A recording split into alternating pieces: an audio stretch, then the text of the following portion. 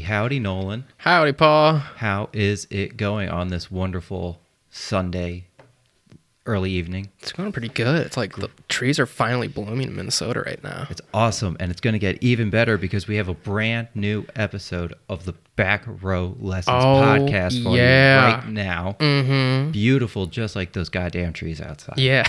I'm so excited. My name is Paul Davis. And I'm Nolan Meshke. And we are super duper excited to be here. Yee. Kind of following up on last week, we've got some fun. I know it's a history podcast. You don't really hear other podcasts go, we got some fun and interesting stuff going on for you today, but we do. It'll be a good time here. And we want to start out with saying kind of a show's, mantra, creed, philosophy, whatever you want to say there. What we are going to be doing is episodes have been kind of coming out bi-weekly. We're going to be going to an every other week format. Yeah. Like we said from season 1, and we're kind of doing season 2, we're figuring things out, but we like how we're getting better in the way we're doing it. But we think that doing bi-weekly for now in the near future will give us the best episode for you. Yeah, it gives us enough time to have research, editing, kind of getting our schedules coordinated there. Because I'm used to like crying my eyes out for all the first world problems I have every weekend. Exactly. That takes a. But if you take it away, it's I need some weekends to do that. So yeah, that's just life. That's just how it goes. Yeah. And it's a compromise where we're going to be going every other week, but in return, what we're going to be doing is starting to release visual companions. I find... Oh, really? Oh, I'm surprising Nolan with this idea here. Oh, wow. Right here. Oh, I guess you did just tell me about this, but yeah. But yes, the big thing is I find weird, funny, interesting images, and I show Nolan on the screen, and I feel bad because you listeners can't see it as well, and they're so damn weird. Yeah. So... in compromising, every other week we're going to be putting out, at first it's going to be mostly a YouTube slideshow with our voices there. As beautiful as they are, it'll be amplified by visual imagery. Ooh. But we have ideas for how we're going to integrate the kind of visual side to it, but it'll be a lot of fun. It's going to be a continuation of what we've got going on here. Our quick little, parental advisory label there. Tipper Gore doesn't want us to tell the truth here. All of this is real history. I did my research here. Are we in the disclaimer right now? I guess if you want to call it that. Yeah, so it's real stuff. I've tried my best to make sure that this is corroborated the best I can. If a source is making it up, I'm blaming them, not myself. I'm infallible. I can do no wrong, and Nolan agrees with me. I know that. But if we're going a little bit off the beaten course here, you think like, oh, we're focusing on this and we're going a little bit off. Hold on. It's worth it. Hold on tight. Hold on tight. Even if you're, at work listening to this, in the car, playing video games, what have you, hold on tight. We'll get back to the main story. This is a worthwhile tangent, a little bit sidebar from our road trip. It's worth the sideshow on the side of the road there. Yepers. But as we like to say, we make this shit up. Wait, this shit. We okay. Make this shit up, not that shit. That shit over there, we don't make up. Okay. That shit over there, we don't make it up. This shit right here, we don't make this shit up. We don't make this shit up. Okay, cool. Perfect. So, where we were last time, very nice papers. I'm very newscasterly today. I've got paper. It's all good here. Last week, where we ended, a string of failed colonies along the coast of what would become Connecticut, and then the Connecticut colony colonizing other colonies in the area. A very good tongue twister that got lost in time, unfortunately. And as we ended it, I said I wanted to include in last week's episode the founding of the city of Boston, but as I was researching it, it was just so much more than I anticipated that I put it to this episode, and it is... What was the random rabbit hole we went into last? We went to a fire last week, right? Oh, yes, the Great London Fire, whom I guess you could say whom. You got to be posh and very orderly. New York is named after James, Duke of York. Also, and that's why we told the story? Yes, exactly. And used it to transition to the war that made New Amsterdam New York officially.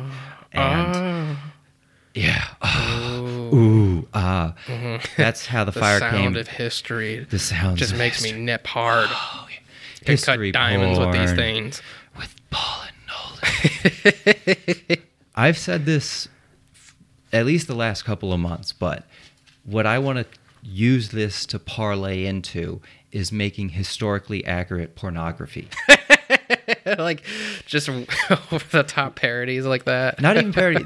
They're accurate, but they do include hardcore pornography. Like, you're telling me both men and women aren't going to want to watch a porn where it's like a hot dude and a hot chick pretending to be like ancient Greek, kings and queens and shit. That is the end goal here. So I don't know if you're going to be included in that, maybe a production assistant, but I don't see you as lead role material. That's a new category on the rise. As much as I've looked for it, I haven't found anything. And the few close ones aren't even accurate.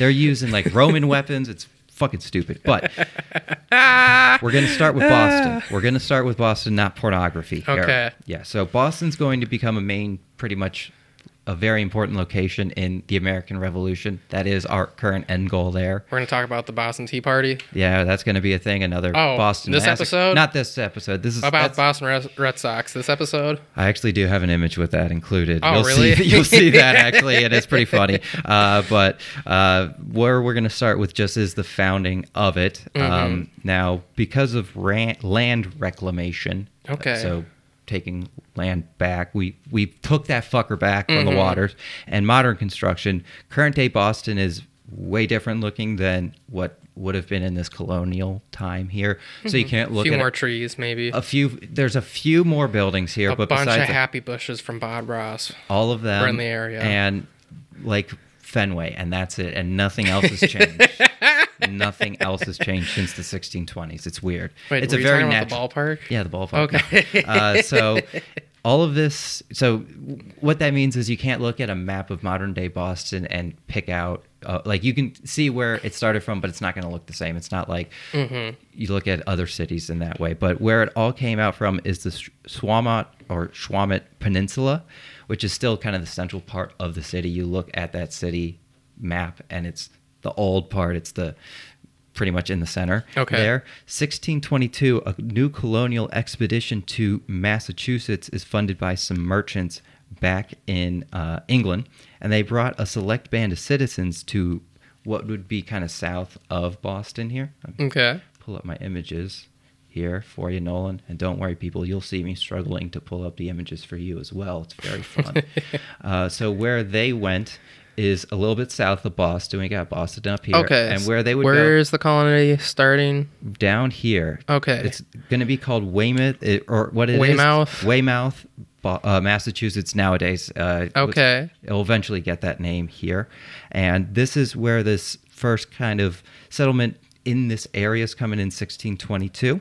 The primary purpose of this colony is different than the other ones in Massachusetts. The other ones were religious, pilgrims, that kind of stupid shit. This one was strictly for profit. This one is a for-profit colony happening here. And the other ones, as we're going to find out today, a lot more of it is changing from religious to for-profit. Wait, here. Were the people that were colonizing that area getting a piece of the pie?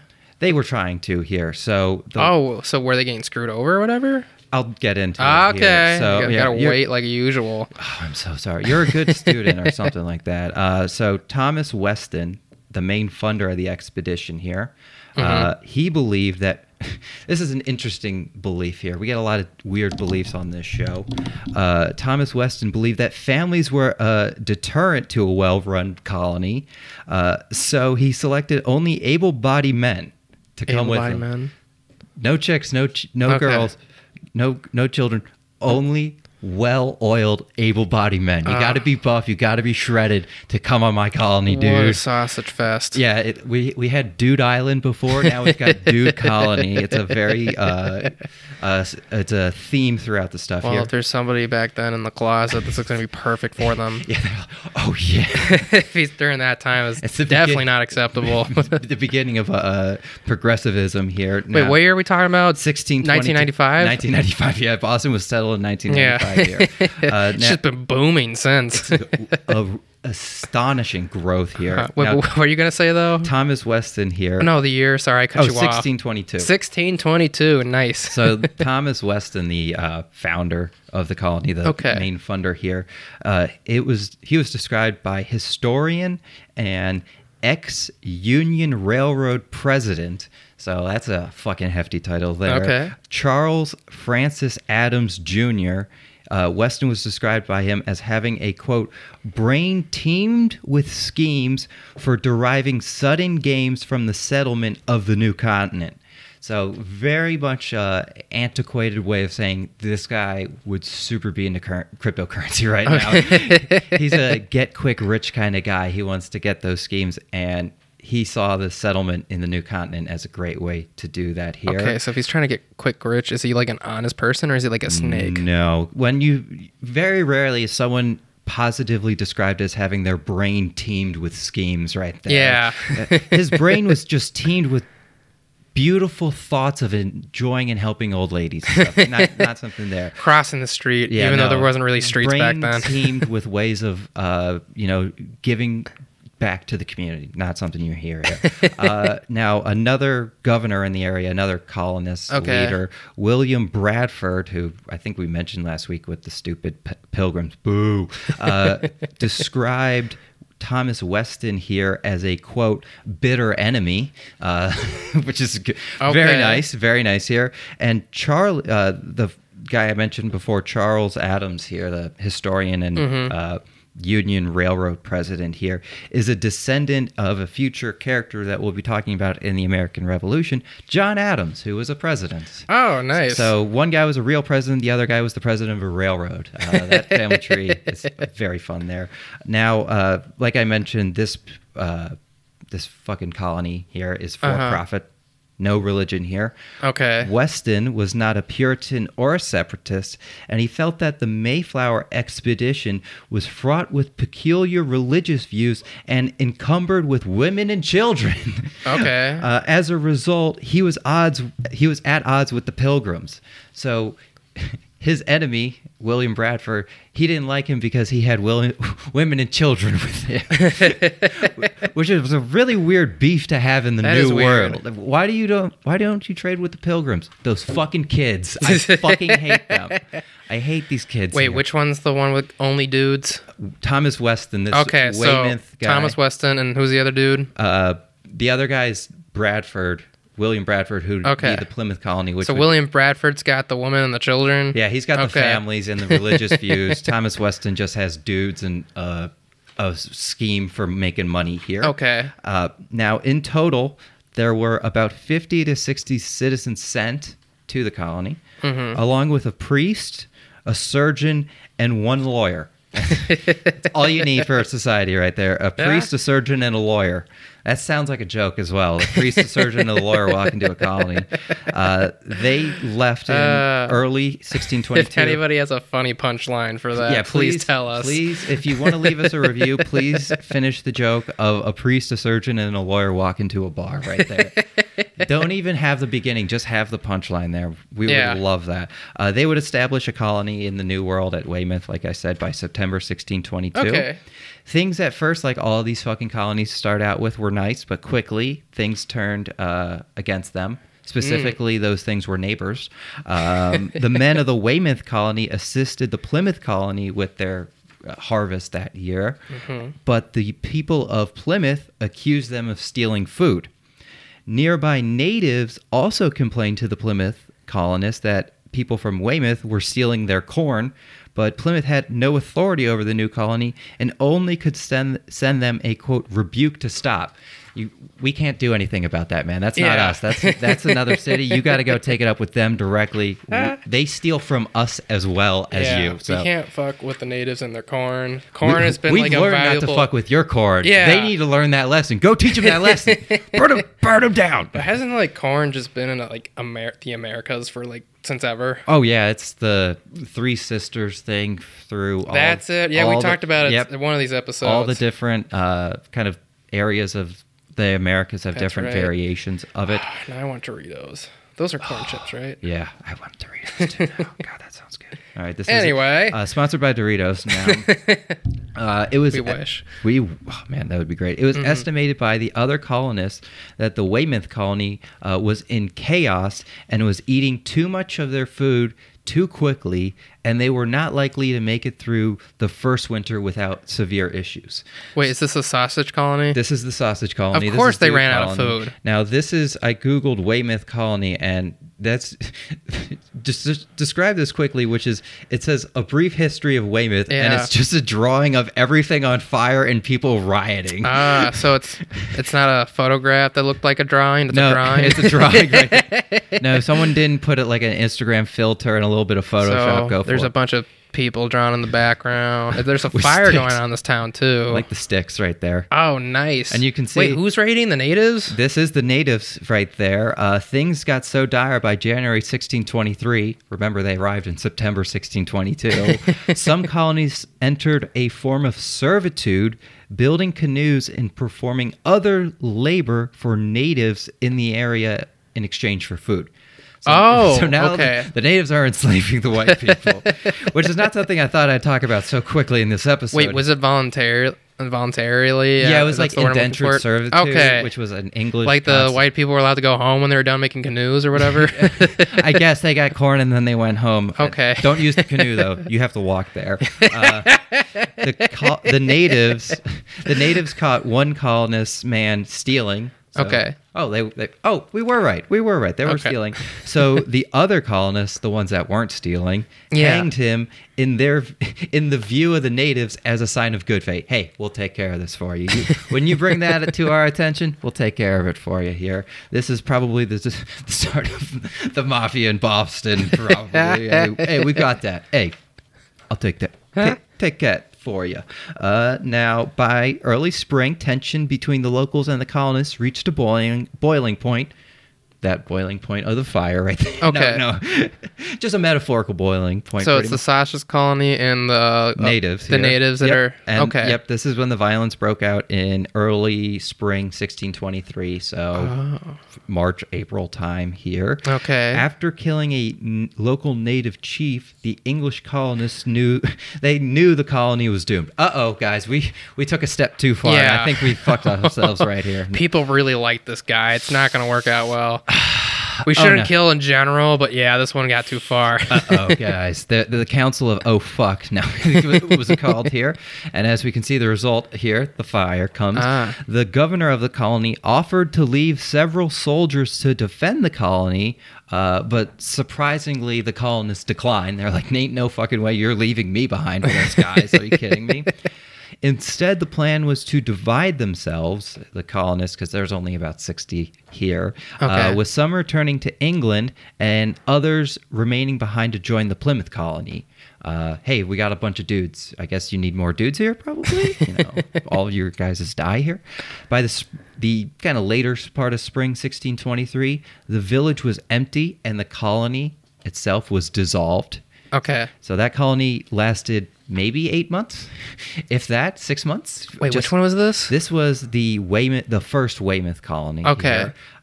Historian. Wait, sausage or no sausage? This was sausage. Oh. Yeah, this was the sausage colony. Only lasted a couple months. They didn't make it a year. Not even like 6 months. September to let's say April or time. Okay. That would be what? Maybe 6 months. Okay. Yeah, I'm terrible with math. Same. That so I'm letting you do it. Yeah, no, I am. Another historian we're getting a quote on, Charles Francis Adam Sr., summarized the Weymouth 1622 colony as, quote, ill-conceived, ill-executed and ill-fated. And he is also the first historian I mentioned's dad here. So Cool. I like how they both are like, we need to talk shit about this colony here. That runs in the family here. Now, because of the fighting at Weymouth here, said fighting in image, Plymouth's trade with the natives was devastated for years to come. They started not to trust any of. Well, I mean, yeah, you kill their chief. You kill their chief, and they're not as much as you just lump all the natives together for themselves. The natives are lumping all the English together for themselves. So it's a little bit of back and forth. It's a tennis match here. Local tribes who were previously favorable with people like with the Pilgrims here began to forge bonds with other tribes in defense of the colonists. Okay. Turning against the English because of the other English here. Oh. September 1623, a new company of families, not a new company, but a family, a company of families here. That's going to be in there for profit. Yeah. Hey, maybe that colony failed because there wasn't any chicks there. Is granted a land patent to settle south of the Plymouth colony in Massachusetts, with the intentions being this new settlement will become the civic capital of the Royal Connected Company, the company that's funding this operation. Yeah. That's going to be their kind of central location here in the New England colonies here. Now, the man who was given this land patent on behalf of the Royal Company here was a man by the name of Robert Gorges, or Gorges. I don't know, Gorges. It's Gorges, Gorges. Okay. Gorges. His father, Sir Fernando Gorges. Nice. How can you make Fernando a unsexy name with that last name? I know, right? That's so bad. I was Didn't impressed. like Lady Gaga use that in the song? I feel Alejandro, Yeah, Alejandro, well, that's close. Alejandro. And then does she end with Fernando? Or Fernando on the chorus? You're asking me about Lady Gaga Yeah. there? But Fernando Gorges. I only asked because I just sang it at someone else sang at karaoke at a party at my place not too long ago. I thought you were going to invite me to that party, you son of a bitch. No, this one was not the one we talked about this yet. is a low This key. just happened. This was just a of the moment Yep, karaoke. I went to get drinks with a group of people and we came back and did karaoke. That's how it happens there. I understand there. But anyway, back from Well, no, karaoke. wait. Before you go back to that, I just want to say I sang My Everything by Barry White. That's it. You can go back Did to you telling hit history. all the notes or? I don't know. I just realized when I was singing it, I didn't really remember it that well. That's why they have the words on the screen. I know. Well, coming in and whatnot, but Whatever. Now, Fernando Gorges here. okay. His son was the person who was given the land patent. Ah. Fernando was the founder, the creator, and the major player in the Royal Company who gave the land to his son there. Okay. So a good deal of nepotism to get things started here. We need that in every single episode. Now, the other big thing is entire families were brought this time, and they were expected to form a permanent settlement. Okay. Like the last time where it was just Are they dudes. taking the old space of the Sausage Fest people? They are going to here. I'll Okay. show you here. Now, they also brought 2 angelical clergymen. Last time, they were like, we didn't have enough priests on that last one. We need a second one here. Okay. Gorges, Bob Gorges, and his settlers arrived in the Massachusetts Bay in September 1623. And they found bratwurst everywhere. It was just floating And sausages. in the bay. Yeah. And they were just like, the settlers, they know we're here. And male banana hammocks, and they're like, what the hell happened here? Oh my gosh, there's so much just skin lotion And the in guy- the oil. And the one guy says to the other guy, I don't know who these guys are. We're like, there's so much sausage energy here, you don't even understand. There's 50 dudes just flexing on the beach over there.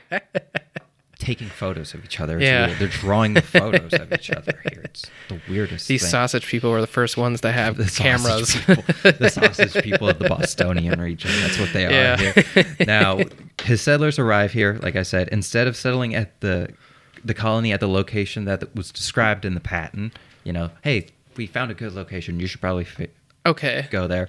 Like every other very successful colony we've talked about, they ignored those and went to a completely different location here. Gorges chose to settle at the newly abandoned settlement in Weymouth again.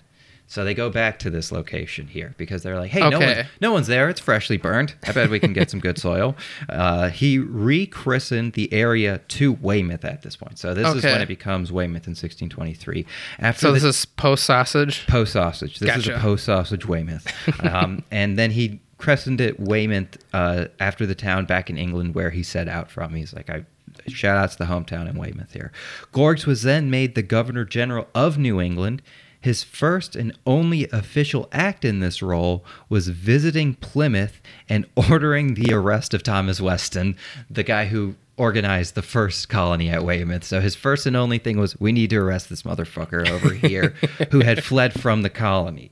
Weston was charged with neglect of his colony, which is, That makes sense. that's a good charge. And he was also then charged with selling weapons to the natives, which were supposed to have been used for the defense of his colony. So, That really backfired. yeah, this is a 1600s international weapons dealer we've got on our hands. Now, Weston's denied the first charge, but confessed to the second one. After consideration, he's got to think about it. Gorges released him on his word, and Weston moved to Virginia. I don't know why, but I believe, is this Weston? Yes, this is Mr. Thomas Weston here. Oh, nice. You It looks looking like at he's the- wearing a wig. Yeah, all these guys are going to be looking like wearing their wigs. What's and the proper name for that? Is that wig or something else? I guess a wig. I don't know. Okay. It's like when you think Tyler- of a picture of the founding fathers and they all Yeah. have those weird wigs on. Who is this guy? Who's this old fuck? I don't know. know. I You're have a just lot going of through old. pictures. Yeah, I have a lot of old. Why do you have farts. basketball players on there? Oh. Coming up. I like to have my references, damn it. Nice. Now, yeah, so his only thing was arresting Weston. Weston denied those things. Early spring 1624. And they just let him go. Yeah, he was like, I trust him, fuck it. Early spring 1624. Winter comes through the second Weymouth colony, and again, things aren't looking good here. Colony not looking good here. Issues with surviving the winter and feeding the colony came from financial problems back in England. Everything does. These problems were seen as so unfixable. Only a few months into the life of the second Weymouth colony, the end was already seen as quickly approaching. They're going to abandon it again here. Okay. Frustrated by the pace of the settlement and having a stubborn attitude when dealing with new colonists who wanted more liberties when they were away from England here, Gorges sailed home to England in the spring of 1624. He just, very much in Cartman-esque form, said, screw you guys, I'm going home, when having to deal with any kind of confrontation here. Wait, this is Weston? No, this is Gorges. The Gorges, guy, the guy okay. who settled this here. That's right. Okay. And he just left? Yeah, he just left. No, that's not Gorges here yet. No, that's Weston there. Okay. So yeah, he just said, screw it, guys, I'm going home here. Forget it. With the leader gone, yeah, and he was the leader of the colony and the fleet here, so what are we going to fucking do? We don't have a leader. With their leader gone and things not getting any better inside the colony, the settlers here began to scatter around the area, with also, again, another majority of them returning home to England. It's instead of like the apex of a crescendo going out, it just kind of fizzled out. It's like, are we a colony anymore? That dude who brought us here is gone. So what the hell is going on here? Just join the natives at that point. Just join them around here. It's like, I think I'll survive if I go with them. Just gonna, I'm with them here. I'm going back into the forest. I don't need these clothes anymore. They have something for me. I'm gonna be wearing bearskin here. However, some of the settlers did not return to England, and they tried to find new places in the colonies. Mm-hmm. One person in particular who did was a gentleman by the name of William Blackston. Okay. I've also seen it as Blackston, like with a ton, like black ton. Oh. Or Blackston. No one can decide on it, so it's both. Fuck it. He was the son of a minister. He was also, William here, a Cambridge grad and an ordained priest within the Church of the England, who was one of those two priests that Gorges brought along with him on the failed colonial expedition in 1623. He's, a priest in the New World. He's like, oh boy. After the collapse of the colony at age 30, Braxton, he chose not to return back to England and stayed in the Bay Area. He's like, you know what? I'm going to see how things work out here. I got a good feeling. I sense a new era coming up out here. A year of kind of just minding minding around, going whatever, not really settling Okay. any big places there, goes by. But then in 1625, Blackston moves across the bay in, Massachusetts and shit. Okay. He moves across the bay and finds himself a suitable piece of land on the Schwamett Peninsula in an area without anyone on there. Why do I feel like this is like Minecraft? Like Dude, you literally like I place up camp and then you just leave somewhere I had nearby. the same exact vibe when because I was someone's looking like at stealing this. your diamonds. Because look at this. This is his cabin. That is the starter Minecraft cabin right there, right oh my on gosh. right on the water. Yeah. So the yeah, straw roof and brick chimney and everything. yep, he built by himself. He was the only one. Very Really? Minecraft-esque. He built himself Cool. this small property on the Schwamett Peninsula by the mouth of the Charles River right there. That's that river behind you. Now, he agreed to have share his crops with nearby tribes for protection. Uh-huh. Very mafia-esque again. And now Blackston's farm had some protection from outside threats, which none of the previous colonies could achieve, and he did it on his own with one fucking house. Wait, really? I mean, they all crumbled within a year, and he's still there. So good for him. Now, Blackston's farm, because it was not just this small house, there's a little bit around it here, is considered to be the first settlement in what will become the city of Boston. Cool. He is kind of the center of it here. I'm going to guess this house is still not there, isn't Yeah, it? it's not there, but a few That'd be other cool. places could be. Yeah, I mean, it's a small house, but there's cooler and better things there. The next few settlers of the Boston area, after him, first, second, gold medalists, silver medalists, and so on here, of the Boston area are actually known by name and what part of the modern city they settled in. Which Okay. is kind of cool. You can kind of see that.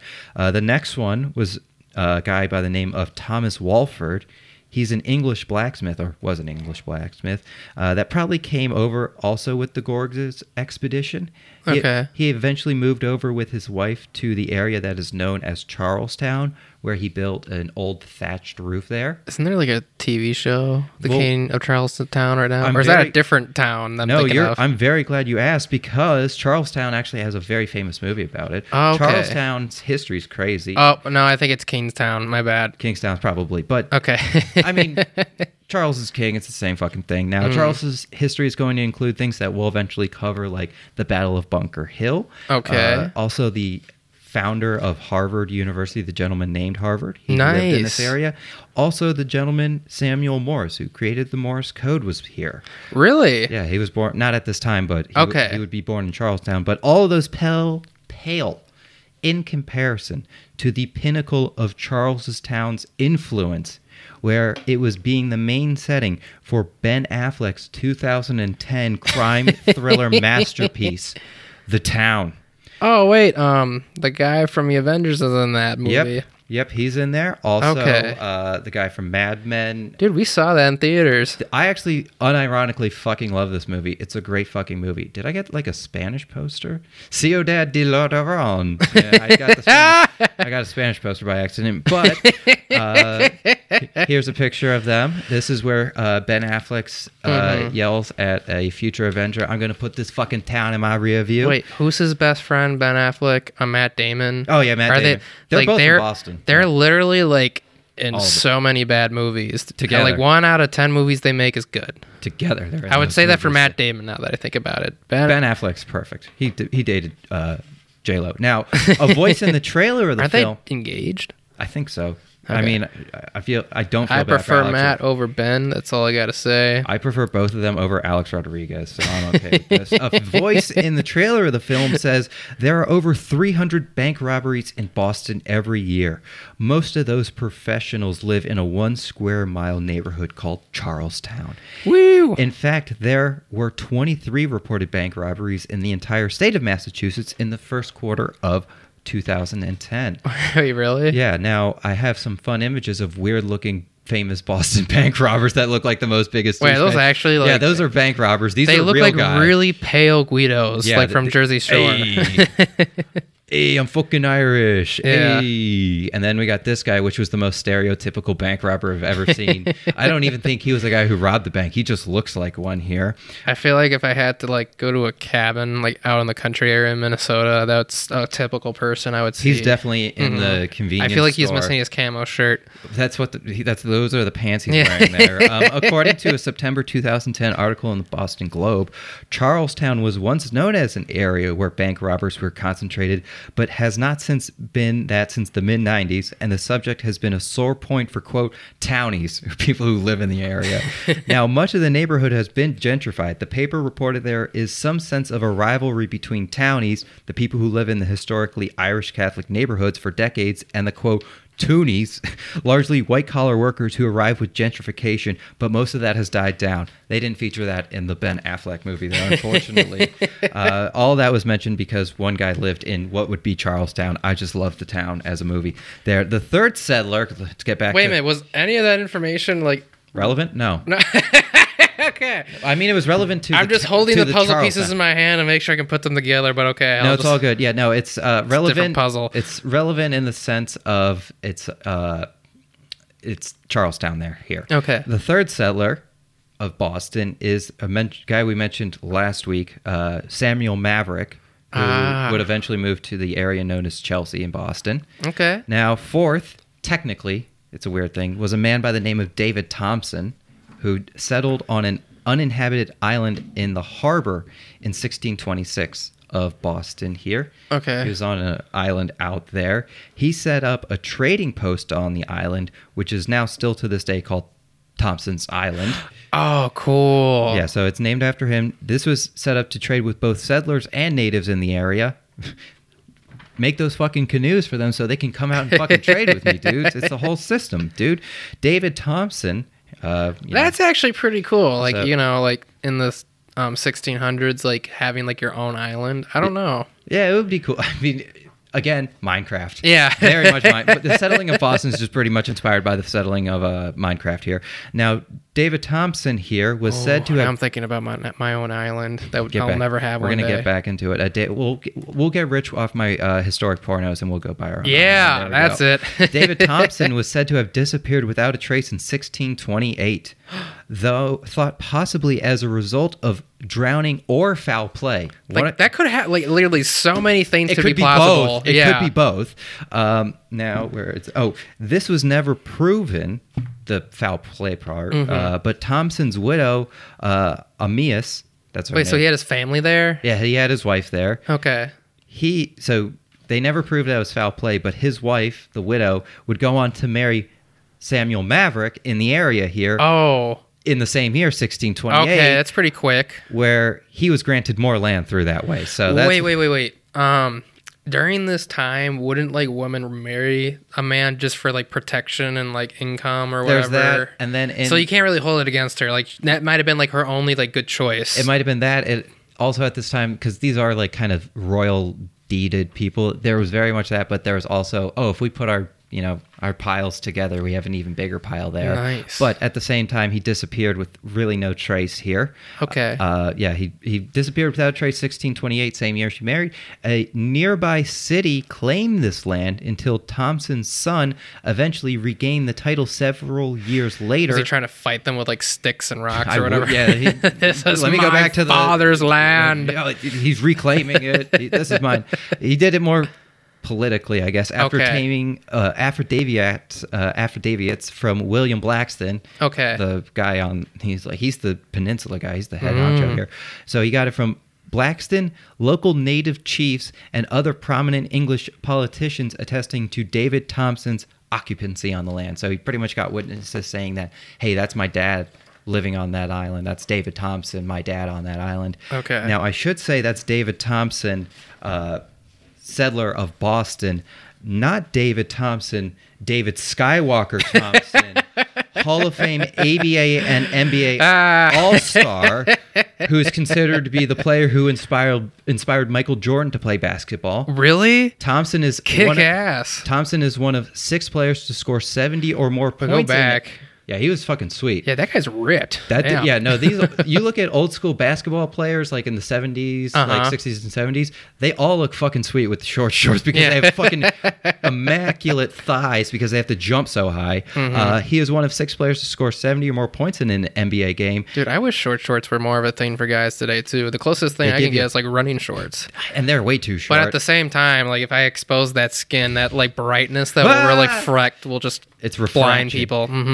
Thompson here suffered a career-ending knee injury in 1984 when he was shoved down a stairwell during a fight in the Studio 54 Club in New York City. Oh, the legendary club. Very legendary club, and his life, or not his life, his whole life was ended there. But no, his career was ended in that time. Shit. But he still was put in the Hall of Fame for that. Very. Do you know what he did afterwards? Bunch of coke. Wait, actually? Yes. Oh. Bunch of coke. Yeah, he had a lot of problems with that, but he's good now. He's good now. There's another podcast that talks about that. Spends a few hours. There's probably a few.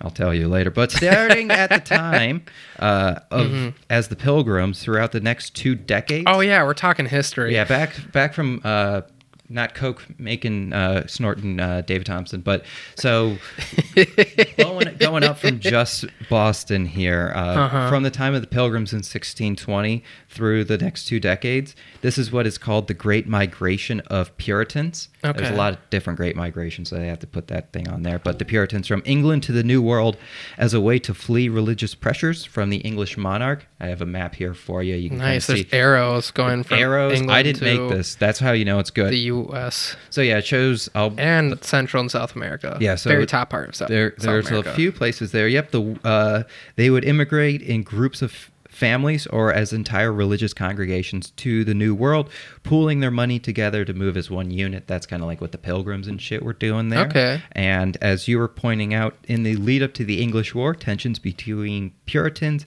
and those who supported the Church of England, Catholics, monarchs, and other groups grew so tense it led to over 80,000 Puritans leaving the country and moving to places like Ireland.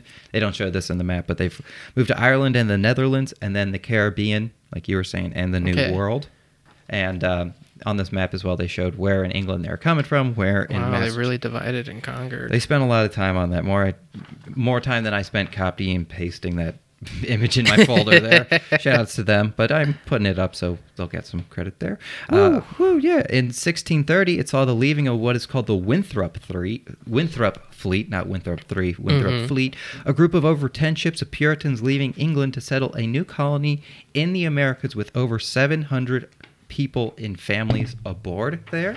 I have a photo. This is not a photo, but a drawing of the Winthrop Fleet. I said it again. The fleet there. Fuck it. They left with a large amount of supplies, provisions, livestock, and the entire families intact for settlement. It's almost like they were preparing to leave. They didn't just go out with 50 dudes and be like, we can survive. We can take over this whole fucking continent. I wish I could draw like that. Me too. Well, it's just a lot of dots up there. Or maybe that's a shading thing. I think it's a pencil kind of thing. I don't know. And then you use your I fingers. should be talking. I don't really know too much about drawing. I almost failed intro to drawing in high school, so I can't talk for anything here. So, like I said, they had a bunch of supplies. Unlike every other colonial attempt that we've talked about, even in this fucking episode here, this one was well prepared, well executed, and, quote, rather uneventful. The wind, really? Quote, the wind being the main topic in Winthrop's journal here. So when all you can talk about, like a bad day, when all you can talk about is the weather. Yeah. That's how you know this is. Or like when the news channel only has like the weirdest shit that's like nothing depressing, just like weather. Weird small town like activities. So this is a picture of John Winthrop. Nope.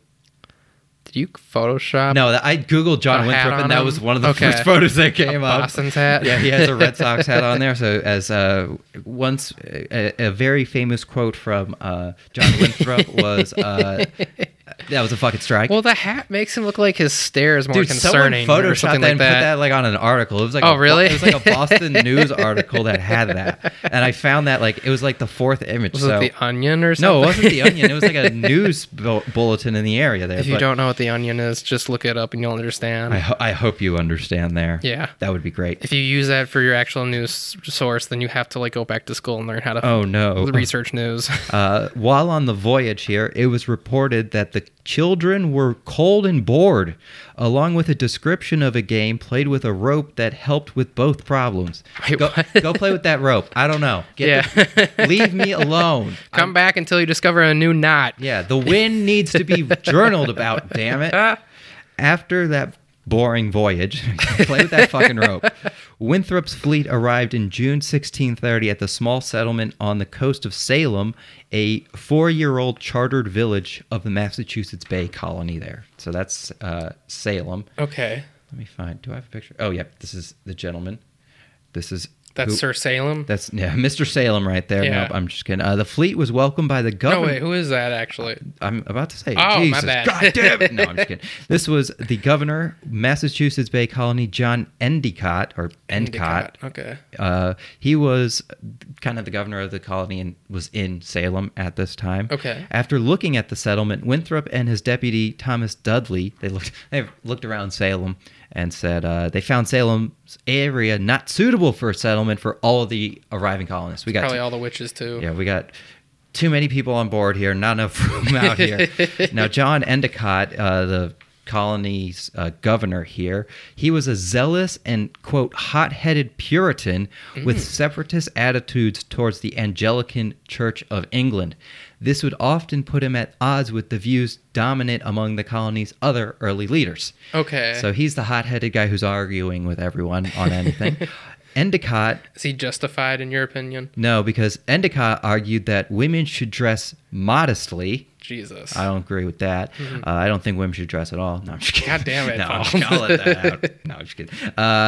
That women should dress modestly and that men should keep their hair short and issue judicial decisions banishing individuals who held religious views that did not accord well with those of his own I feel views. like getting a haircut would be challenging at this point in time. Yeah, they snip it wrong one way and you're dead because of fucking blood infections. It's not a strong... Like someone out of this colonization comes and like, why does everybody have an awkward bowl haircut?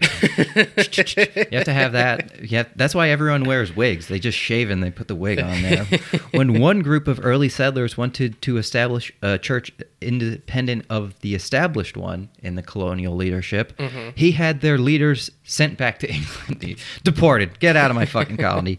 He was noted one time for notoriously defacing the English flag as an act of religious confrontation. So yeah, he is a hot-headed guy, and they said, not good enough for us. Your colony's not fucking good enough for us here. So they sailed on, surveying the expeditions of the area south of Salem. They go down a little bit here. At first, the fleet decides to settle down at Charlestown. You know, they come to a little bit south of there. They got robbed by a bunch of guys that look like Ben Affleck. No, I'm just kidding. But a lack of accessible clean water prompted them to move again. Kind of hearing of their troubles, but I also suspect seeing because it's the fucking bay and no one else is there. Yeah. William Blackston sees of their troubles here and invites the colonists to settle on his land by the peninsula there. This land is your land. This land is my land. This actually land is your land. Now, this is because a weird coincidence. Isaac Johnson, leader among the colonists here in that fleet, the Winthrop fleet here, a leader among them, had gone to university at Cambridge with Blackston. Nice. And they were friends. Really? While in college. So they were college friends. Okay. And then they see each other in the new world and they're like, oh my God, we can settle here. Now, I'll show you this. What if like one of them's like, fuck, I was really trying to avoid him. Oh, That's God, why I'm here. So you can see this screenshot I took. I looked up Isaac Johnson Boston. And that is a really modern, not looking photo of a... Is that another basketball player? Yeah, I guess some basketball player who went to Boston College was named Isaac Johnson, but I still get this colonist above him. But then he has a college basketball screenshot there, which I thought is fucking hilarious. Nice. Shit. So Blackston lets him... I wonder if that's like one of the like reasons he's got into school. Like, is that a college basketball player? I assume so. That's what it looks like. I only saw BC on his jersey there. So they are friends from college, and Blackston allows them to keep 50 acres. He's allowed to keep 50 acres of his land there. Okay. The rest of the peninsula that he had claimed goes to the colonist here. But then he would actually end up selling the 50 acres that he had back to the Puritans a few years later in 1634. This piece of land would actually go on to be separated from the colonists, made a public space, and then named the Boston Commons. This is actually considered to be the first and oldest public park in the United States. Really? Yep, this is a picture of the Boston Commons there. Oh, cool. During the first years of its life, the Commons were used mainly by Boston area families as a cow pasture. However, this only lasted for a few years until a couple powerful families brought so many additional cows that overgrazing in the area threatened the life of the park. So this is actually a photo of what happened. Wait, isn't there a college like right there Probably. where the walkway is? I would not disagree. I think I've don't- seen that map of that before. So this is Anyway. This is a photo after they kind of stopped the overgrazing. This is a photo of what it looked like right after the overgrazing, like during it. Get ready. Boom. What the hell is That's that? Fallout 4. Okay. They have the Boston Commons there. Now, grazing was limited in 1646 to 70 cows at a time. I'm sorry, ma'am. You have to take your cows away from here. We're at capacity. Do you think they had a cow bouncer? Like, would the Oh, that'd bouncer been great. Would the bouncer be a bigger cow, or would it be just a really big guy there? And the Commons continued to allow cows to graze there until it was formally banned in 1830. So it's closer in our time that it got banned than it is to when it started, pretty much. Wait, really? Yeah, 1830 there. Okay. The Boston Commons, it's a very beautiful place. You saw that picture there. It's got beautiful walkways. It has a few baseball diamonds. Quite, yeah. It's very beautiful. Until the early 1800s, it was also used for public hangings. Oh, shit. Most of which were hung from a large oak in the park until a gallows was installed in the 18th century. So they used that tree until they had proper, formats there. Oh, that's fucked. Very beautiful there. Very, very. So, public hangings aside. Yeah. Quick little cookout there. Get the. It's I don't know. yeah, we don't have a name. We don't have a date. So, whatever. Have we noticed a trend among these settlers being highly religious, biblical, Puritans, escaping England for prosecution to set up their own society? That's what all these, except for that one guy, was. They were all coming here to set up their new world with their own religious beliefs, so they didn't get pressed on. Wait, so now I'm thinking about, is it basically the first colonizers just like rich assholes trying to get away from crime? Not necessarily getting away from crime, but like people who believed other things that could pool their money together. It's more like missionaries, like permanent missionaries. Quote, missionaries. Well, they were kind of just setting up their own communities at this point. They're like, I remember when I was learning about like the Mayas and like all of the Mesoamerican ones, the people like the priests and the fathers and shit, the padres, not the baseball team, that what their task with was spreading the word, because at this time they believed that if you didn't believe in biblical, if you didn't believe in the Bible and stuff like that, they were doomed to hell.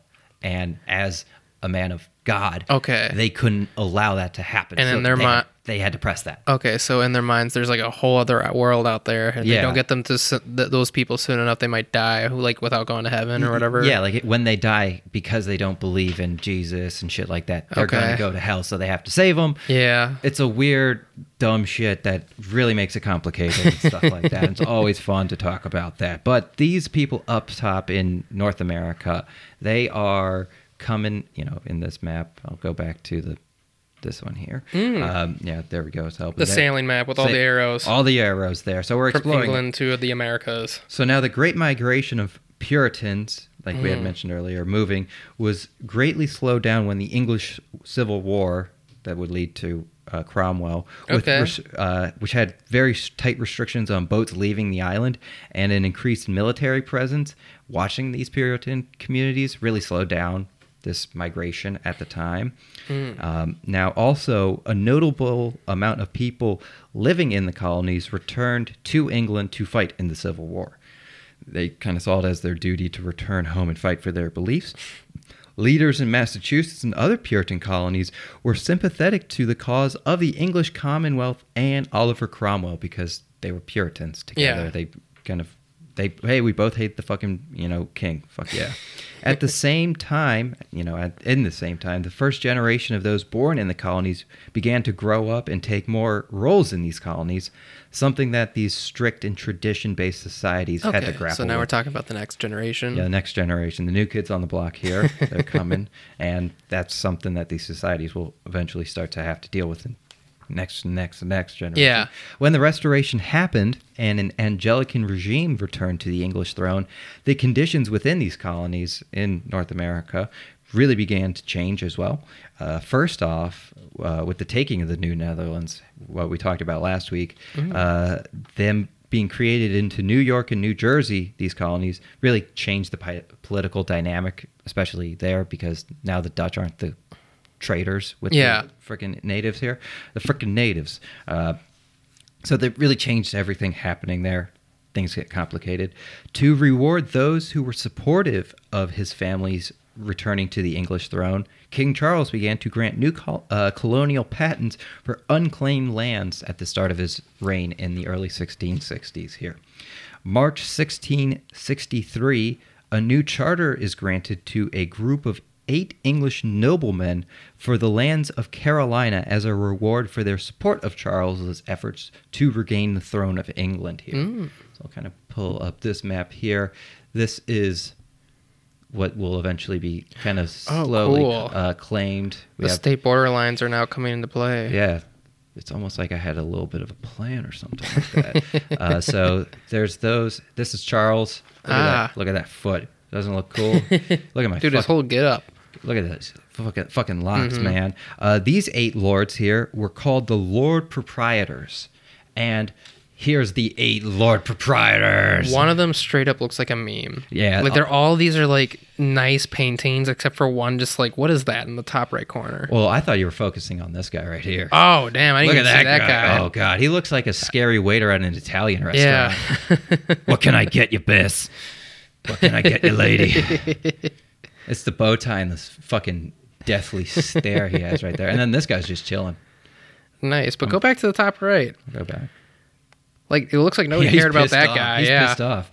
Hey, why didn't I get a colored portrait? All you guys got full portraits. And these are all different people? Yeah, these are the 8 Lord Proprietors of Carolina. These 8 were given what would become the charter for Carolina. Okay. So... And at this time, it was just one. It was both of these here. It will eventually become split into the 2 colonies here. Now, the 1663... Oh, and they got a commemorative coin, it looked like here, with their 8 seals. Oh, nice. Yeah, that looks like the Knights of the Round Table bullshit there. But yeah, they got a collector's coin after, they got the album, and then the collector's edition comes with this special coin here. It's very nice. Now, the first charter in 1663 granted title to all the lands from the southern border of Virginia's colony to the 31 degree north.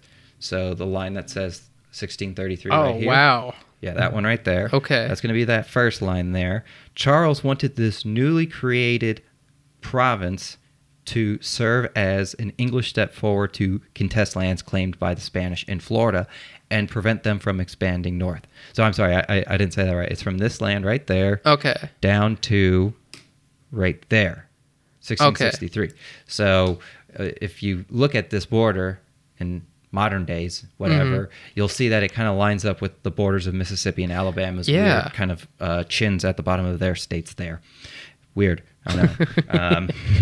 Of the 8 lords, the only one who demonstrated active interest in Carolina was Lord Anthony Cooper Shaftesbury. Ooh. Yeah, that's a fucking lord name right there, Lord Shaftesbury. Shaftesbury, with the assistance of the incredibly influential philosopher John Locke, drafted the grand model for the province of Carolina, a plan for government of the colony, heavily influenced by ideas of political science at the time. So just, what's the flavor of the day? What are we going to be talking about here? Some of the other lords that were appointed to this stuff had interest in other English colonies. For instance, John Berkeley and George Carteret had stakes in the province of New Jersey, and William Berkeley also had interest in Virginia. He's like, I just have some lands up there. I don't care about this Carolina bullshit. Okay. Under the royal charter, the lords were able to exercise their authority with near independence from the king. They were in charge of shit in the colony here. The actual government of Carolina would consist of a governor, a powerful council in which half of the councilors were appointed by the lords, and a relatively weak popular elected assemblies. Okay. They have near independence to do what they want. The governor's in charge. the legislative council is mainly controlled by us. You have a little bit of say, I right? thought you there. were gonna say. I really didn't, but I thought you were gonna say like have like a Sith Lord also. They're bordering on becoming Sith Lords at this point here. with their robes or whatever. I'm the council.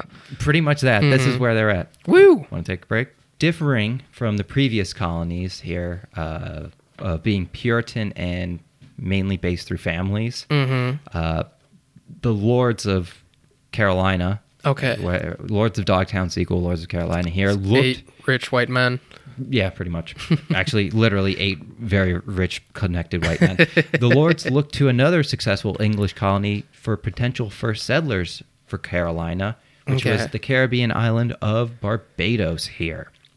Oh, cool. Barbados down there, yep. They saw how well things were going under Rihanna, that they wanted to emulate that. Yeah. Here. Now, it is uncertain which European nation arrived first in Barbados, which probably would have been at some point in the 15th or 16th century. One lesser-known source theorizes is that it could have been the Spanish, but the most widely held belief is the Portuguese on their way to Brazil were the first Europeans to come upon the island. But they didn't really claim it. They didn't need it. That makes sense. They didn't really see too much of it. There wasn't too much of a native population there. It's not a big island. And as we'll talk about, things weren't as profitable as it was. The first English ship on Barbados arrived in May 1625, captained by John Powell. I think I have his...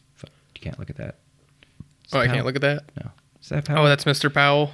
No, that's not Powell. I'm sorry. That's just another white guy in history. I think this is Powell. I think that might be Powell. Didn't you show me him already? Yeah, I'm going to... Every time I doubt who this photo is, I'm going to say it's him, because eventually I'll be right. But I think that might be Powell. I don't know. All I've seen is just white dudes. Guess what? Time. Guess what? That's what happens when you talk about fucking English history. Yeah. God damn it.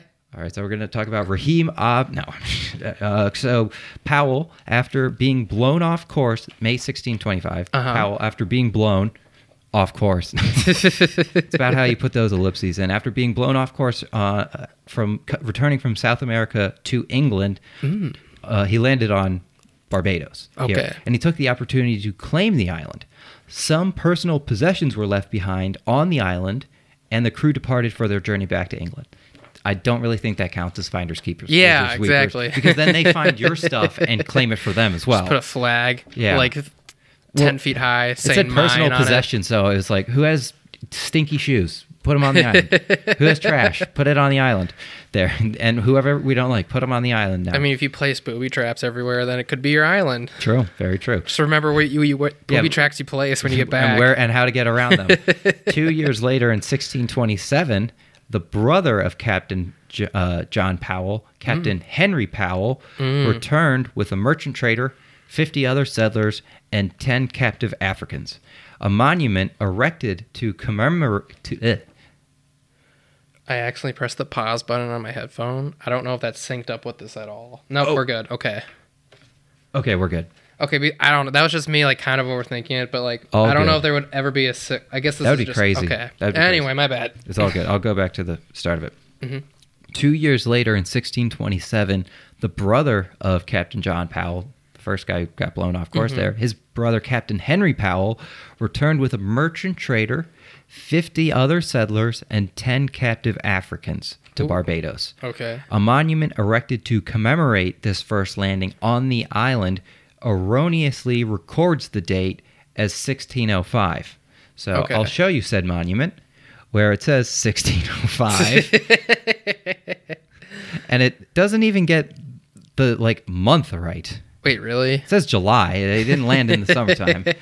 And this is at the actual location, this stone monument. Yeah, it's right there. And they got the month wrong? They got the month and the date wrong there, which is real great. What an elephant in the room. And even better, since 1977... Oh, there's a cannon by that monument. It's a nice little thing. Since 1977, the town has also celebrated the Barbados Whole Town Festival to commemorate this landing.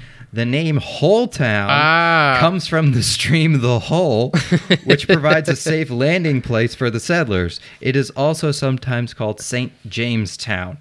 Why would you not choose St. Jamestown over Hull Town. Yeah. It sounds like a dingy strip club. And when you hear someone say whole town, oh, like as a whole piece, like no, like as a hole in the ground, Whole, like as a whole, please. Yeah. Just clarify, it's HOLE town. Yeah, whole town, baby. Until 1629. This is where the Spartans go to drop off people. Yeah, they just kick them in there. For 2 years, this was the only settlement on the island here. For 2 years, it was whole town was the only place you could go, baby. Okay. By the 1650s, Barbados and other Caribbean colonies were attracting a majority of English immigrants coming to these colonies here, allured with promises of given land for settlers and escaping the truly awful, terrible British weather. That wasn't a historical reason, but I would assume so. However, not all the people on these islands wanted to be there, as a large number of the English sent to the Caribbean were under some sort of indentured contract, as well as an increasing number of African slaves being brought to the New World. This is the ramp up of plantations and slavery, so be careful with your laughs and jokes, Nolan, here. Okay. I have to. That's the big thing. I have to say it to myself more than you. Yeah, okay. Now, during the era of Cromwell, so the 40s to 50s, that time there, more groups of people were sent to the colonies against their will. This time, it was a large number of prisoners of war or political opponents, Oh, shit. vagrants, and anyone who was illegally kidnapped. Oh, my God. They were forcibly transported to the island and sold as servants. Holy shit. That's flat out slavery. When they say white slavery, they don't also mention it was also white people doing it to other white people. Okay. They don't mention that, but whatever. Whatever. Those groups were mainly Irish, as several thousand were rounded up by English merchants and sold into servitude in Barbados and other Caribbean islands during this time, a practice that would be now known as being Barbadosed. I guess that's Barbados there for you. And then in 1905, being Barbadosed is meaning putting the wrong date on a goddamn monument for everyone to still stare at.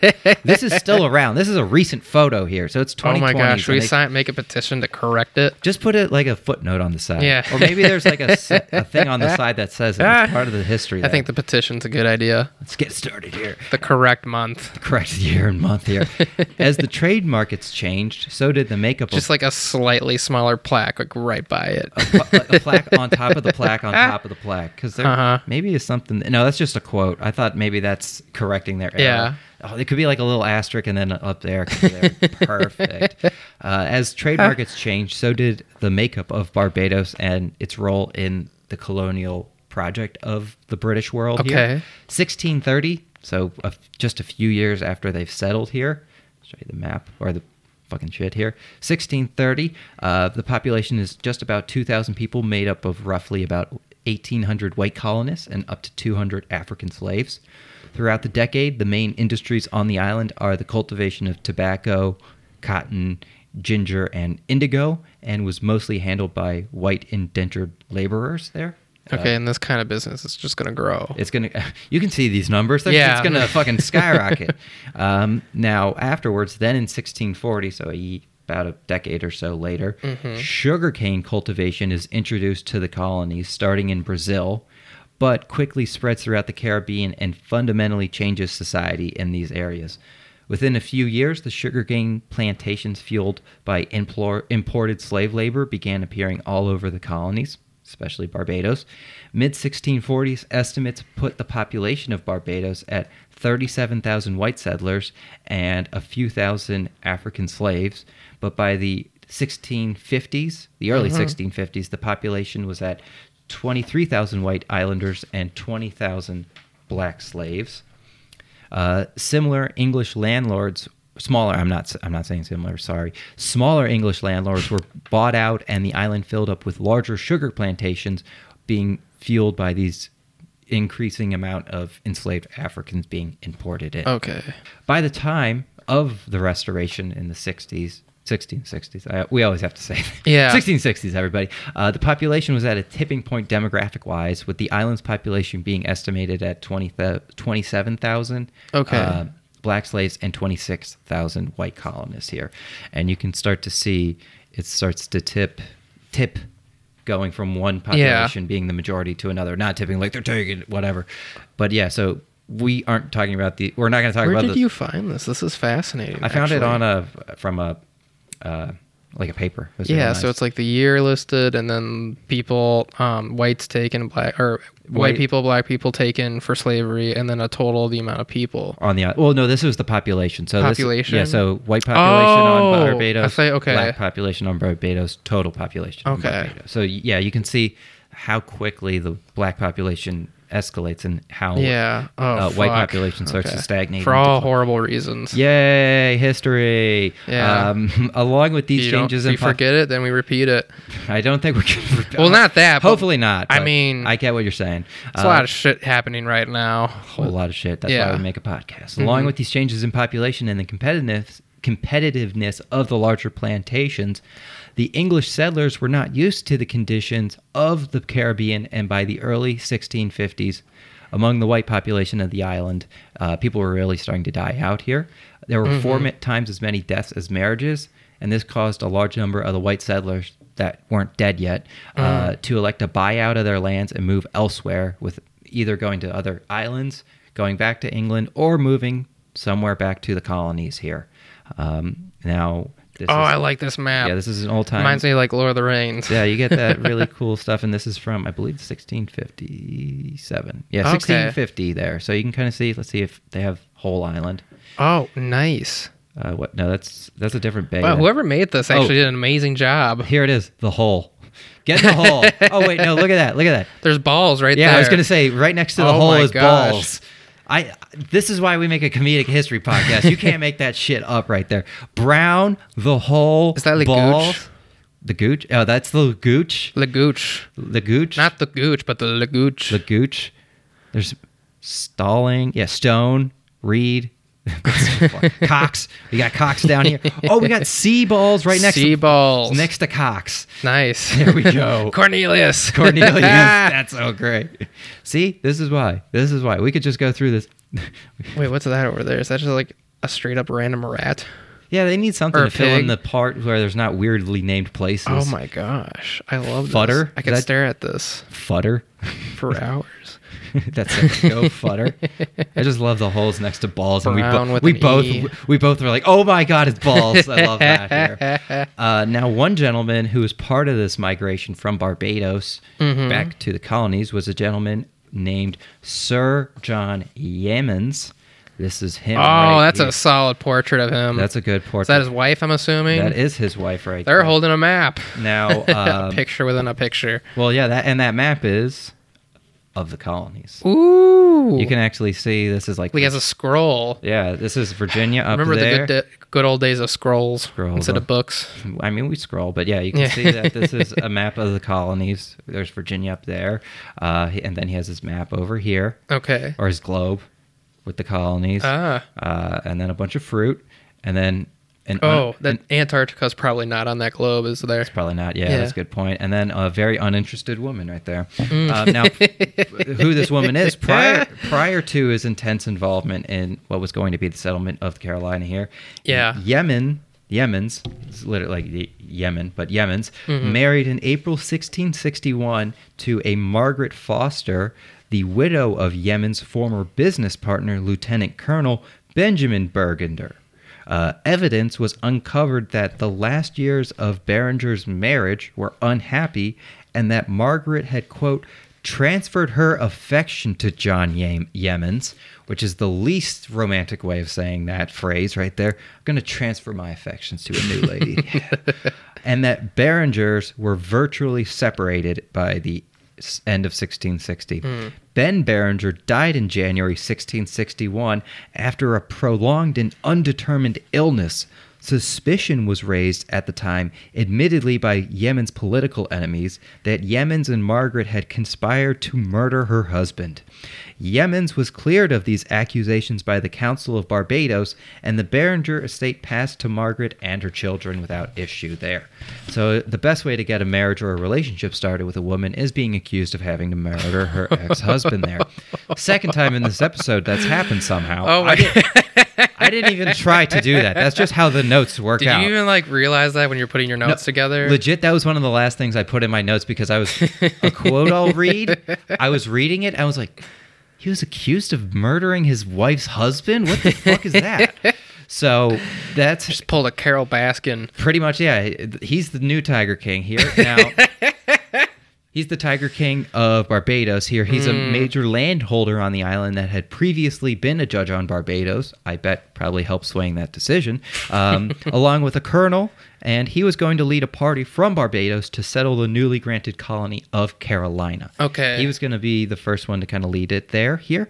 An agreement in 1663 between a number of planters in Barbados and the Lords of Carolina was made for establishing a colony at Cape Fear. Now this is another portrait. Isn't that a scary movie? Yeah, I was really tempted to put in a picture of The house or whatever it is. Robert De Niro going crazy and like, this is a Oh, photo. that's it. Yeah. This is what it looks like when John Yemen's reached Point Fear or whatever. No. So this is another portrait of Yemen's here. And I show you this map this is where Cape Fear is. It's at the bottom corner there. Now, Cape Fear's name comes from something we've actually talked about. The 1585 expedition of Sir Richard Grenville. Okay. That was the first colony at Roanoke. The first colony. That's our first episode. That chestnut. That's a good one. That fucking nut. His ship entered the shallow area around the Cape at there. Grenville's crew were afraid they would wreck, giving rise to the name Cape Fear. So I guess it's a fitting name if you're going to be scared that you're going to fucking crash there. It's a good way. Now they're on Cape Fear here. The lords used their influence at the English court to make Yemen's a baron, giving him that title of Sir at that point, which I found out about, which was conferred on him. Conferred on him means just the fucking service or whatever. On January 12th, 1665, and making him a Sir and a Knight. That's what like Paul McCartney and shit was doing there. 1665 also then, the charter was slightly revised to include new boundaries within the colony, extending both further north and further south, and to stretch from the Atlantic to the Pacific Ocean. Kind of, I guess we mentioned it in the bonus episode, but connected to Francis Drake's outpoint on fucking California there. They can connect it out there. The northern boundary was pushed to 36 degrees 36 minutes north to close any gaps between the Virginia and the Carolina colony. Don't worry, I'm bringing up a map. You don't need to know longitude and latitude. It's okay, man. I know what you're saying. It's all good. So you can see they moved it north to just be straight on the fucking colony of Virginia there.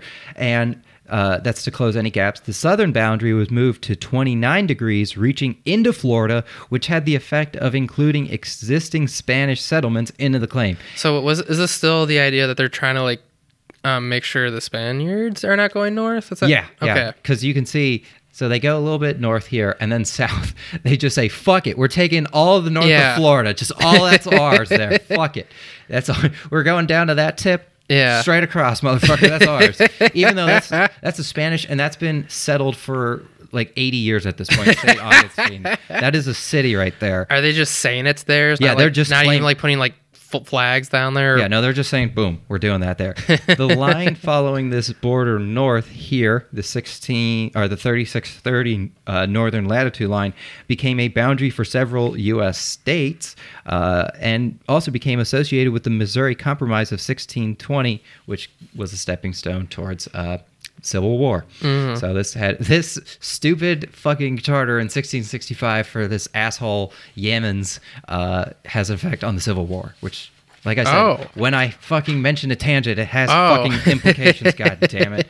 Fucking does that. A day prior, though, to him being made a Sir and a Knight. Okay. Yemen's, I'll pull up a photo of him. Boop, boop, boop, boop, boom, boom, boom. Boom, boom. Yemen's. Going down the pictures on the iPad. Oh, God. Yeah, baby. Another white man. Look at those eyebrows. Those are bold. Those are bold. Those are bold eyebrows. He's very expression-filled.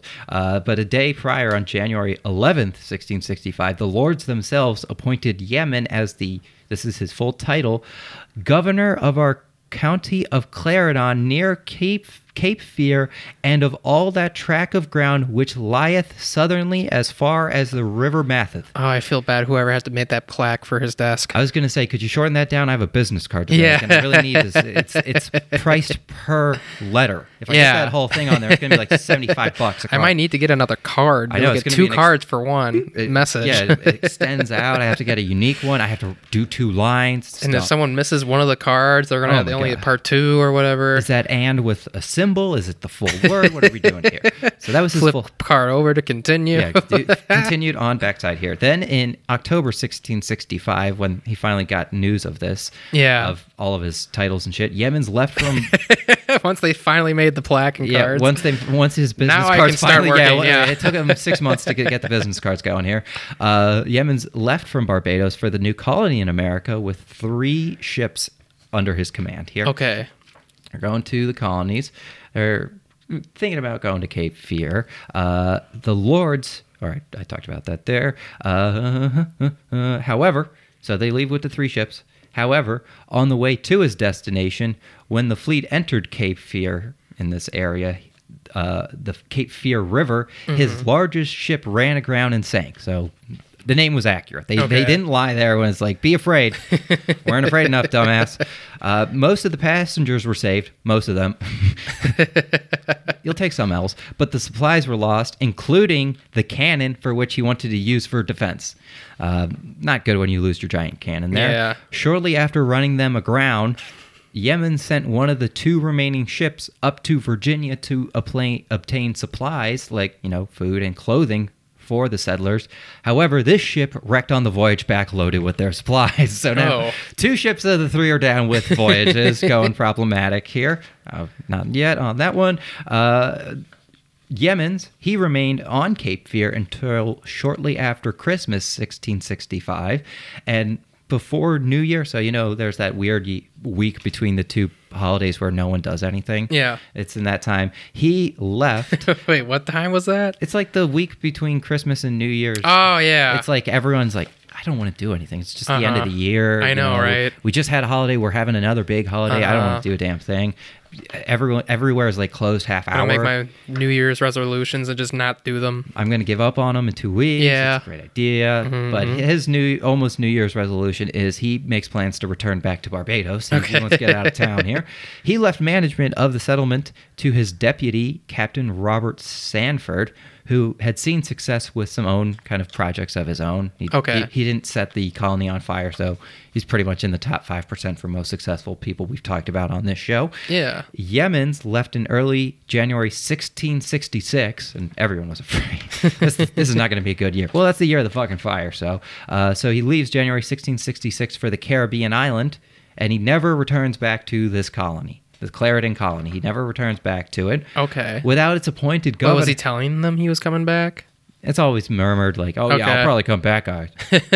I'll come back, don't worry. Without its appointed governor, the colony lasted for another year and a half, but by the end of the summer of 1667, the last of its settlers departed the area, and Clarendon County, whatever this colony was called, came to an end here. It's only lasted. So people just gave up? They gave up again. Or they just leave? Or they what? just left. Okay. Yeah, they just left it. Fuck it. We're giving up here. The lords of the province of Carolina did not give up settling their new lands, though. They didn't want to just give this land up here. Yeah. And soon after Clarendon was abandoned, plans for another attempt of a colony were being assembled here. This settlement was going to be located south of the previous attempt at Cape Fear and be prepared kind of to the last one that these new lands, they're going to be there longer. They're going to prepare for it to be longer here.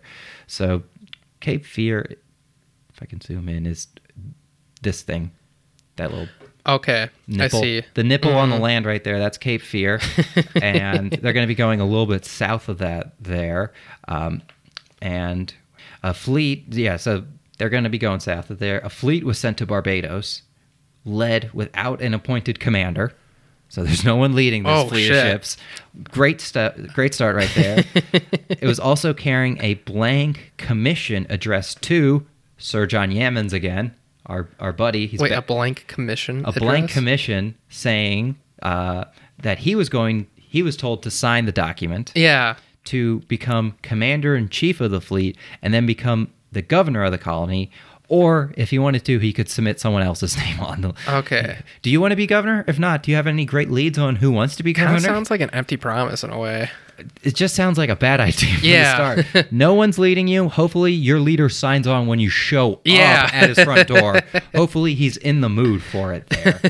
Never a good idea. Yemen's, though, put himself in command of the expedition and then hired a replacement ship to replace a ship that had sunk off the coast of Barbados on the way there. So they're, again, already losing a ship before they even leave.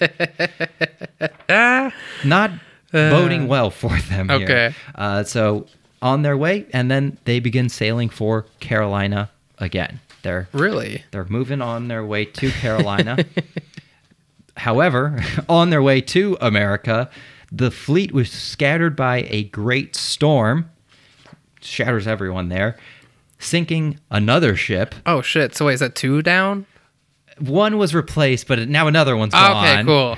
And the surviving 2 ships had to sail out to Bermuda for safety.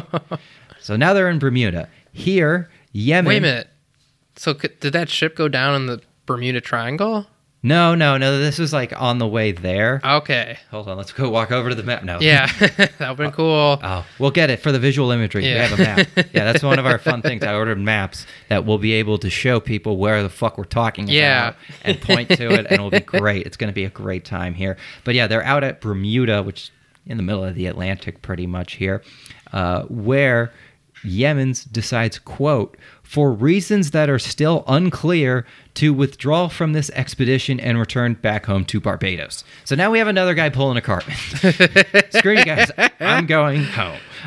Again, yeah, he's going back to Barbados again. He's just returning home.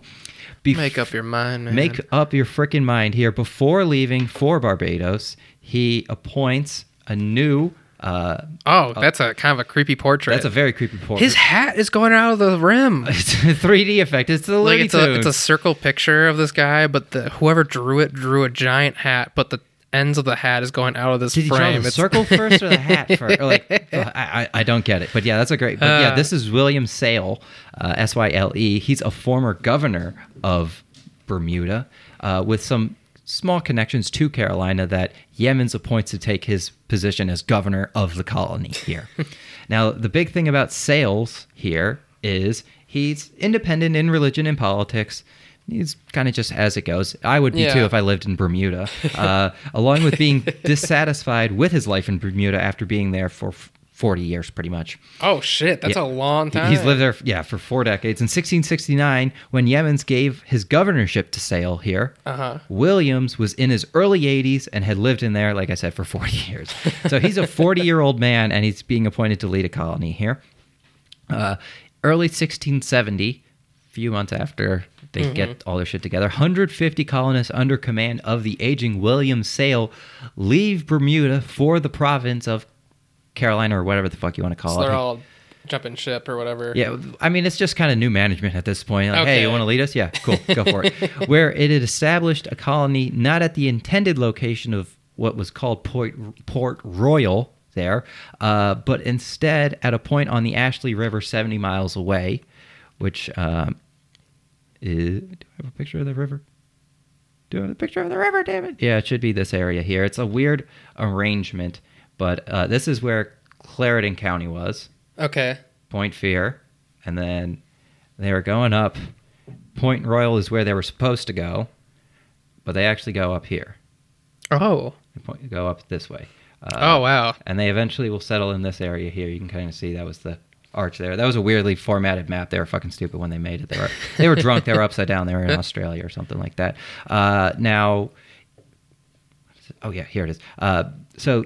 They land 70 miles away on the Ashley River, April 1670, I'm sorry. April 70th? April 70th. The 70th day of April. Yeah, exactly. I think, that's June? April 1670, the spot where Sale and his colonists land, mainly made up of English immigrant families, would actually become a stable settlement and a great port town named after the head honcho back in England. That this was all that gave the lords the grant here. The settlement was called Charlestown, right there. Okay. That is the current capital, I believe, of South Carolina here. so it's still around here. William Sale became the first colonial governor of the colony of Carolina, and the settlement of Charlestown at that point, that's what they called it, Charlestown, grew fast due to its advantage of a natural harbor and trade growing with the West Indies here, because it was located right on the coast here. It became a great trade center here. Kind of grew.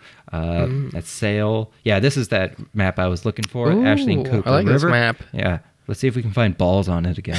I think that was probably someone's name, but we got Baden, we got Pierce, we got Narrows. That's not fun. But Old Charlestown is right there. Okay. So it's right on that peninsula of what will become I can see that like today being a fun area to visit. Yeah, doesn't it look so fun on this modern day photo? Oh, shit. That was one of the, I think that might be like this area over here. That kind Global warming is a thing, which it is. They're going to be flooded. well, no, they'll just build up or some dumb shit like that. So, yeah, became first governor. Sale, he's old as shit here. Uh-huh. Yes. He became old as he's old as shit. Died less than a year after founding the settlement. He died in March 1671. Dang. Rip. This one's for you. What is it, Bob or whatever? William. This one's for you, Bill. This one's for you, Bill. Before he died, Sale nominated his deputy governor, Joseph West, as his successor to be the governor. Okay. If you want to know a little bit about Joseph West and, his early life, you got to know a guy. Got to know his life before you understand his politics. Quote, until the mid-1660s, nothing is known of the circumstance of his birth or early life. So we don't know fucking shit until the 1660s. They don't even know when he's born. He really only appears in the historical record when West was given command of a small fleet and ordered by the proprietors to sail from London to eventually Port Royal, but would be this area here. West was appointed to act as a storekeeper in the new colony here. Okay. So he started as a storekeeper and then became governor as well, and he had 2 jobs there. Even though he had no experience as a planter, West had a part in the affairs of the colony as the deputy governor under Sale, whose health was failing. When Sale died, West was unanimously chosen by the colonial council to be the governor here. So this is kind of what the hell is that? It's an older map of the area. That's just like a whole like moldy piece of paper. This is a nautical map because you can see all the lines and stuff with the compass. Okay. They would use that there, but yeah, it just doesn't look like this thing aged well at all. So this is part nautical map, part very illustrious, very decorated, kind of almost. Yeah. Okay. It needs a good power washing, even though it's probably made on paper. So we'll keep this one. We'll keep the cool map there up of Charlestown here, because this is what we're talking about. Summer of 1671, John Yeamans, he's back. He arrives from Barbados at the colony with his wife, the one that he totally didn't kill her ex-husband. Some of his children, this is what he came with his wife, quote, some of his children. I don't like you. You're not coming with. I'm sorry. You're not coming with me. And about 50 people in his party to help settle in this area here. He was coming. Before he had left in April 1671, not 1671, Yeamans had bestowed upon him the title of Yeamans had bestowed upon himself. So he had been given the title of Landgrave for the colony. He gave himself his own title? Part that and part, we're going to get into it. He's like, they gave it to me. No, who gave it to you? They gave it to me. Oh, let's confirm it here. But he was given... Did he just take it? We're going to get into it. Okay. He's given the title of Landgrave. This is the highest noble rank in the colony's nobility created by the proprietors. Did he also make that up? Sorry. Everything is one step away from being made up at this point. Yeah. There's one guy away from yelling, I'm the wizard of all this, this land, pretty much, here. When he arrived in Carolina, he arrived in style.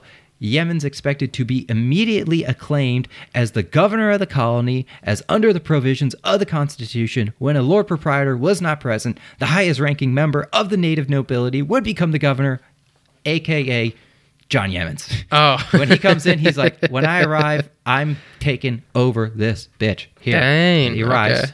When he does arrive, though, he has not given it up, as West refused to give up his office until he receives orders on this from the Lord Proprietors for themselves. Okay. And they're back in England.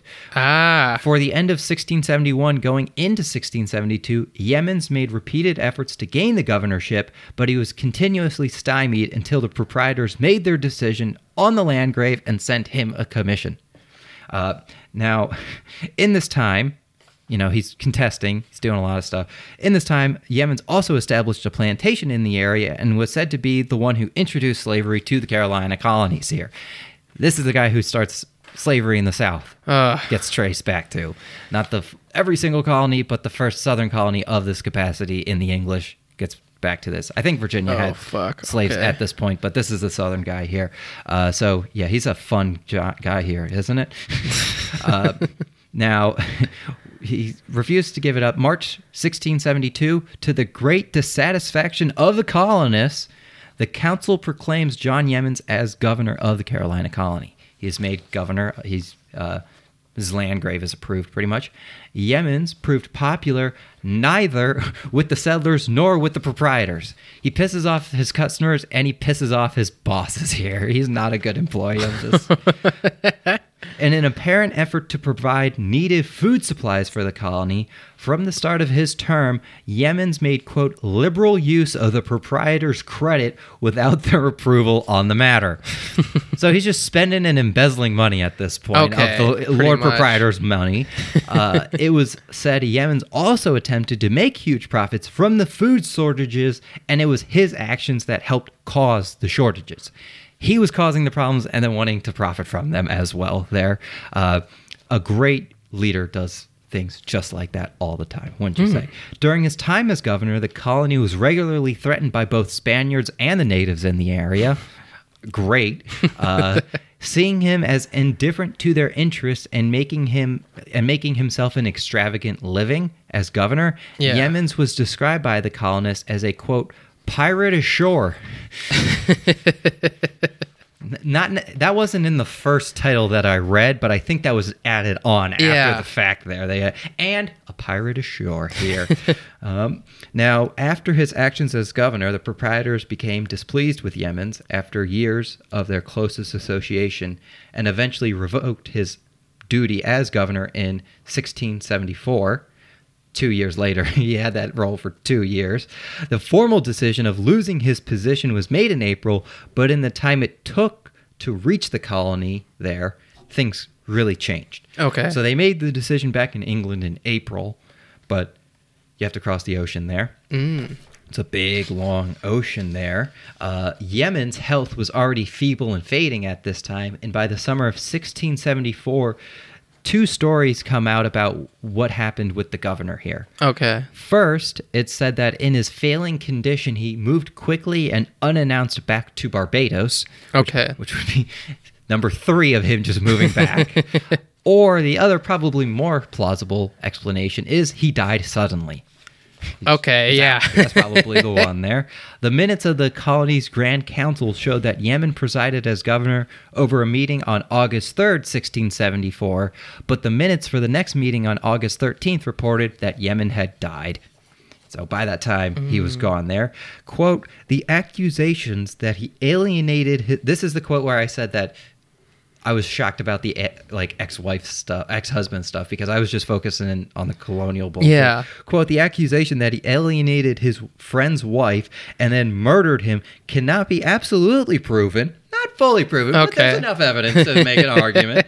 But the circumstantial possibility seriously compromises his character. I would say maybe less than introducing slavery. He probably did it, though? He probably did it. Yeah, okay. Still not as worse as being a slave owner. Yeah. Seen in his best light, Yemen's could be viewed as an energetic and restless adventurer who is actively involved in the West Indian colonization of the mainland, playing a significant role in the founding of the Carolinas. Or he was an asshole that murdered his wife's ex-husband there. In both the official decree and in the colony after the passing of Yemen's, John West was the one who was appointed to take over the governorship after the previous governor died suddenly. Again, because he took over the first time when Sale died the first time. Okay. and he was appointed. Then Yemens took over, he died, and then he came on. He's like, I'm never going to be fucking chosen myself. I have to murder these motherfuckers to get my role here. The new administration under West was described as being guided by, quote, care, fidelity, and prudence. Not words associated with a pirate ashore necessarily there. So things were going well. West was the governor of Carolina until 1682, when disagreements over the running of the colonies with the proprietors caused them to dismiss him from the post and replace him with a Joseph Morton as governor. However, the proprietors had strong disagreements with Morton, and they regretted dismissing West, so much so that Morton was replaced as governor in 1684 with Joseph West again. He's back. I'm never going to get elected myself. Only I'm the backup here. I'm the backup one here. Yeah. Now, what's funny is in his last parliament in May 1682, before he was dismissed, he passed acts for, quote, acts of suppressing idleness, drunkenness, and profanity. So he sounds like a party there. Yeah. Now, West was governor for one more year until summer 1685. For private reasons, he resigned his position as governor and left the colony. Rumors swirled that he had gone to London, dropped off his wife, and returned back to a plot of land outside of the colony. But, quote, nothing is known definitely of his later career except he died in 1691. Okay. And like him dying in 1691, that's where my notes die for today. I appreciate you guys so much for you knowing all the listeners coming out for each and every episode. It was so much fun here. Like I said, we're going to get these images in a way for you guys to follow along, and you can see what we're talking about. You can kind of, as white as these guys are, you can put different faces to these guys that we're talking about, put locations, you can see the riots.